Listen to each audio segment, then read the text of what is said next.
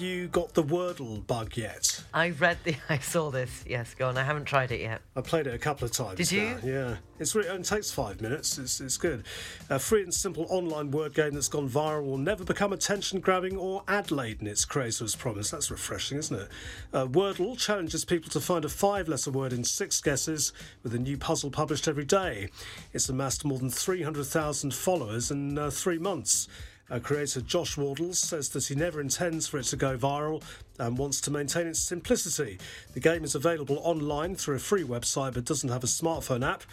I'm a bit suspicious of mobile apps that demand your attention and send you push notifications to get more of your attention, he said. I like the idea of doing the opposite of that. What about a game that deliberately doesn't want much of your attention? Wordle is very simple and you can play it in 3 minutes and that is all you get. There's also no ads and I'm not doing anything with your data, and that is also quite deliberate. The puzzle game offers just one 5-letter word each day, the same word for everyone playing. Beginners begin by guessing any 5-letter word. If any part of the letters are in the word but in the wrong place, they turn gold. If they're in the word in the right place, they turn green. And if they're not in the word, they turn grey. It's good, actually. Okay, I'll give it a go. You only get 6 attempts to get it right. It's a bit like Boggle, then. I mean, I know Boggle, you have more letters, don't you? But it's a similar concept. It took me 5 goes to get it today. I won't tell you what the answer was, obviously, but it's just a bit of fun, and it's quicker than the crossword as well. Okay, over to you. Well, it's all about duets. Mm-hmm. Are you going to mention that song, then? No, I'm not. No. You have until 10 o'clock to guess which song I'm referring to. Question number 1. In 1978, which duet released You Don't Bring Me Flowers? Neil Diamond and Barbra Streisand. Correct. In 1982, Baby Come to Me was a hit by which duet?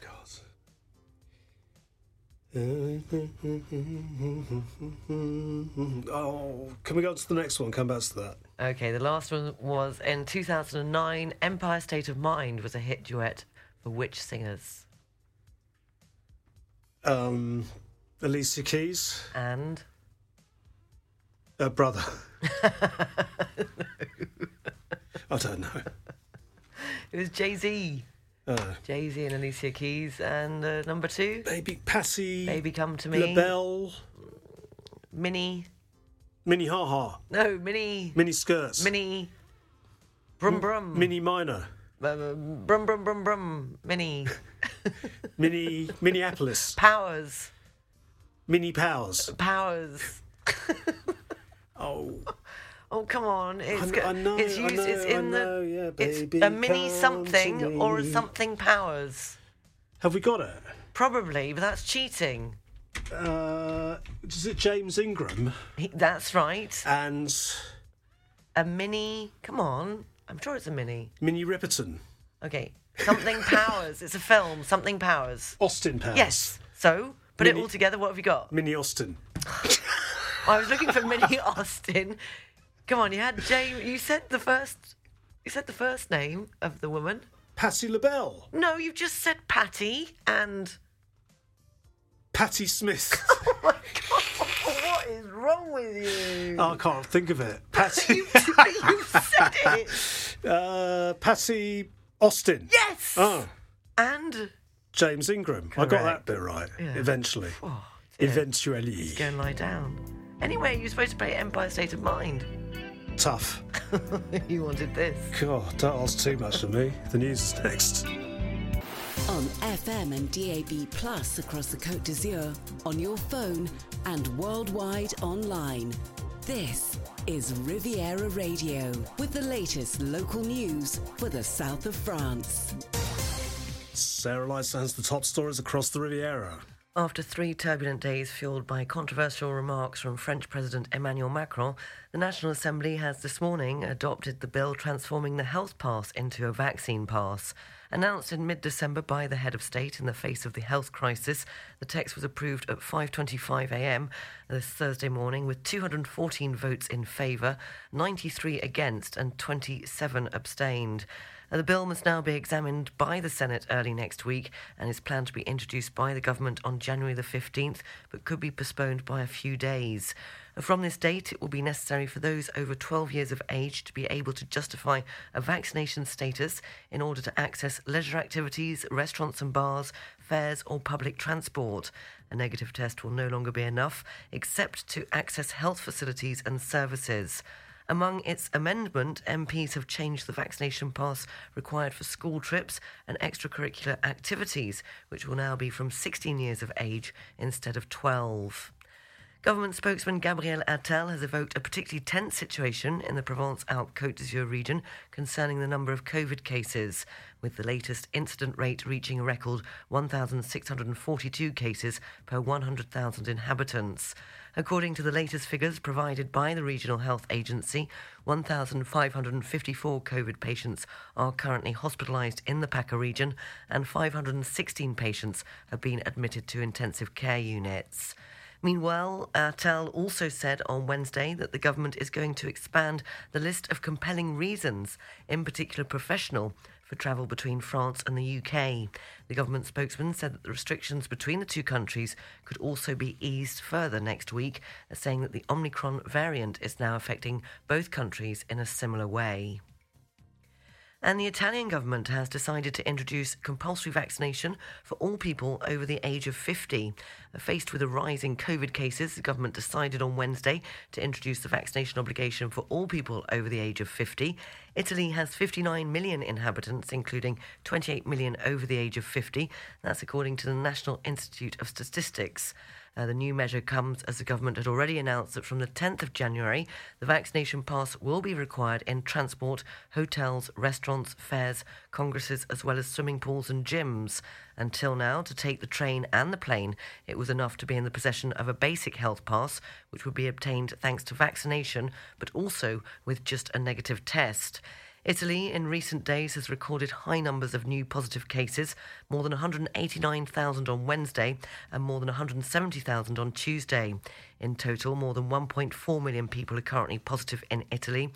The first European country to be hit hard by the pandemic, Italy has recorded more than 138,000 deaths since the beginning of 2020. Due to the health situation, the highly anticipated Prom Classic will not take place in Nice this Sunday, January the 9th. Every year, the Prom Classic welcomes several thousand participants. However, this year's edition has been postponed until a later date, which has not yet been confirmed. French actress Brigitte Bardot has revealed to Gala magazine that she does not want to be vaccinated against COVID, saying she's allergic to all chemicals. Asked by the Celebrity Weekly if she was vaccinated, the star, who lives in Saint-Tropez, replied, "Oh no, I'm allergic to all chemicals." Bardot went on to say that even when she travelled to Africa, she refused the yellow fever vaccine, adding, "My doctor wrote me a fake certificate and I left and came back in great shape."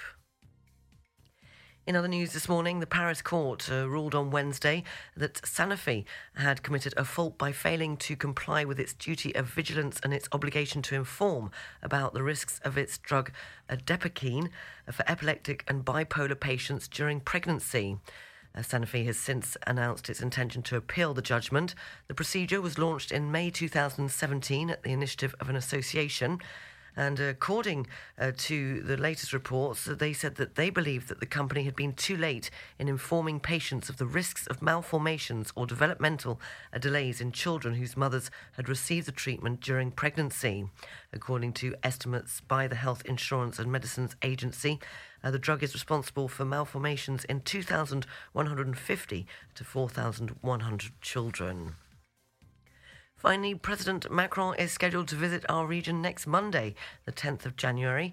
He will first visit Nice, where he will lay the foundation stone for a modern new police complex, before moving on to the Roya Valley. The President last visited the valley just after Storm Alex devastated the area back in October 2020. Riviera Radio, Sports News.